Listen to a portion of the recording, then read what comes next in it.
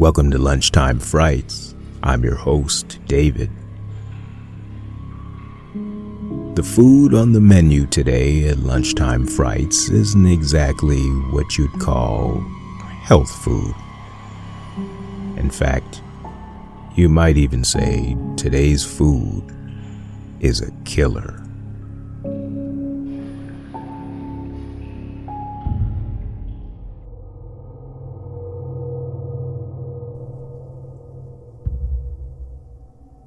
There is a problem with Cabin 12. Mostly noises coming from inside. A low hum, probably a TV somebody left on. Cabinet doors slamming shut. Probably the wind, windows left open. And it's your job to take care of it because that's what happens when you wind up with a crappy job like assistant camp director at Camp Kichiyami. So you drag yourself away from your desk and take a walk through the woods until you reach Cabin 12. It's getting dark now, and it looks and sounds a little different than it does in the daytime. Something about those branches scraping against the gutters, the hiss of those water moccasins in the distance. And you notice other things too. That hum coming from inside doesn't sound like a TV or anything else you've ever heard before. It's ominous, eerie. It finds the deepest part of your eardrum and stabs at it like an ice pick. And the windows, they're all closed. So the slamming of those cabinet doors inside doesn't make sense. You take a few steps back, give Cabin 12 another look. Silhouetted against the moonlight, it looks like a skull gazing deep into your soul, warning you. You decide this is a job for a maintenance man, Mr. Whitlock. Not that you're scared or anything, just busy. Not enough time. Next day, you're swamped with work. Too many phone calls, not enough helpers. Morning comes and goes, and you notice a few voicemails on your phone. This is Mr. Whitlock. I'm gonna go on and do what you need me to do, but I gotta double check, make sure it's the right cabin we talking about. This Cabin 12 we talking about, right? That was the place with where they had the problem with the big fat fella with the boy named I can't recall the boy Christian name, but I remember they had His name was problem Douglas. Chubby kid, glasses, clumsy and weird. Might as well have been born with the words "mock me" tattooed to his forehead. He's that kid. Well, he was that kid before the accident. It was ruled an accident after a 3-month investigation. Just a couple of dopey kids bullying the fat kid, shoving food down his throat and teasing him. They didn't mean to kill him.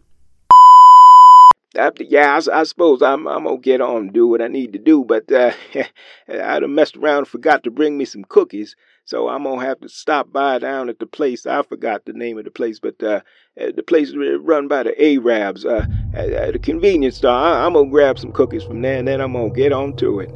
According to legend, you had to lay a few cookies inside the cabin door before coming inside. Douglas wanted it that way. And it was the only way to appease him, the only way to make sure you'd be safe inside. I'm getting ready to go on in, but I'm hearing some things. I don't know what, but it's something. Hey, I just heard from the maintenance guy, the Whitlock. He's quit? I don't know, says he's never coming back. Anyway, you need to take care of that Cabin 12 thing before morning. Investors coming over and everything. Thanks. Now you have no choice. You tell yourself it's crazy to believe in ghosts or whatever it is that supposedly haunts Cabin 12. Nothing to be afraid of.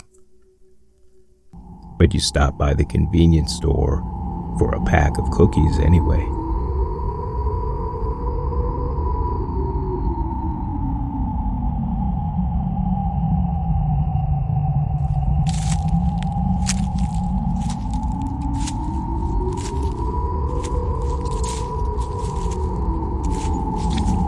You take slow, cautious steps through the waist-high weeds that take you to Cabin 12.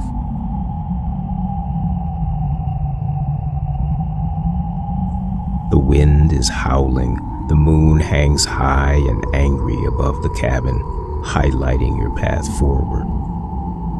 After a deep breath, it's time. You push the door open and set the cookies down inside, then backpedal and wait. The hum is there, as well as that nightmarish slam of the cabinet doors inside.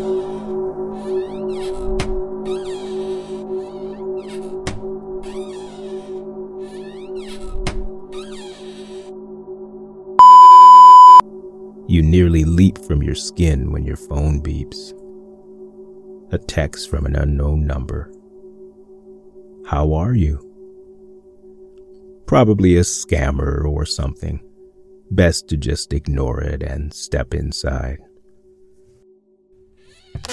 Inside, the cabin seems almost claustrophobically tiny, as if it could crush you, choke the life out of you. But you take a step inside anyway. You crush something under your foot. The cookies. With a laugh, you pick up the mess under your foot and toss it in the wastebasket across the room. Another text. Those were my cookies. This is getting weird. The cabinet door slams shut and opens again. You see what's inside. It's full of cookies, brownies, candy bars, and a glow.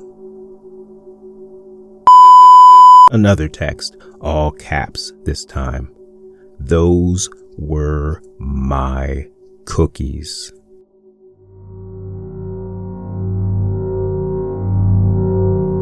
You decide it's time to leave, but you can't. You rush for the door and something yanks you back. You see nothing but feel hard, angry tentacles choking you, engulfing you, pulling you closer and closer to that glow. You can't breathe now and you can't move. And all you can hear is Douglas. He has been wronged and you will pay.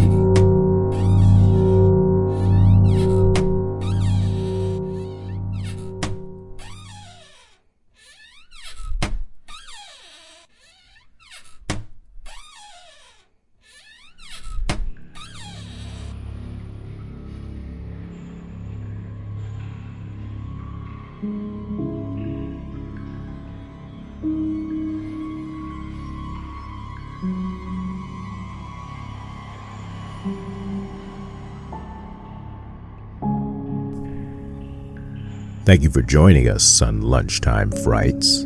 I'm your host, David. Check out coppervox.com for more tales of terror and more stories from other genres. We'll catch you next week, so you better run fast.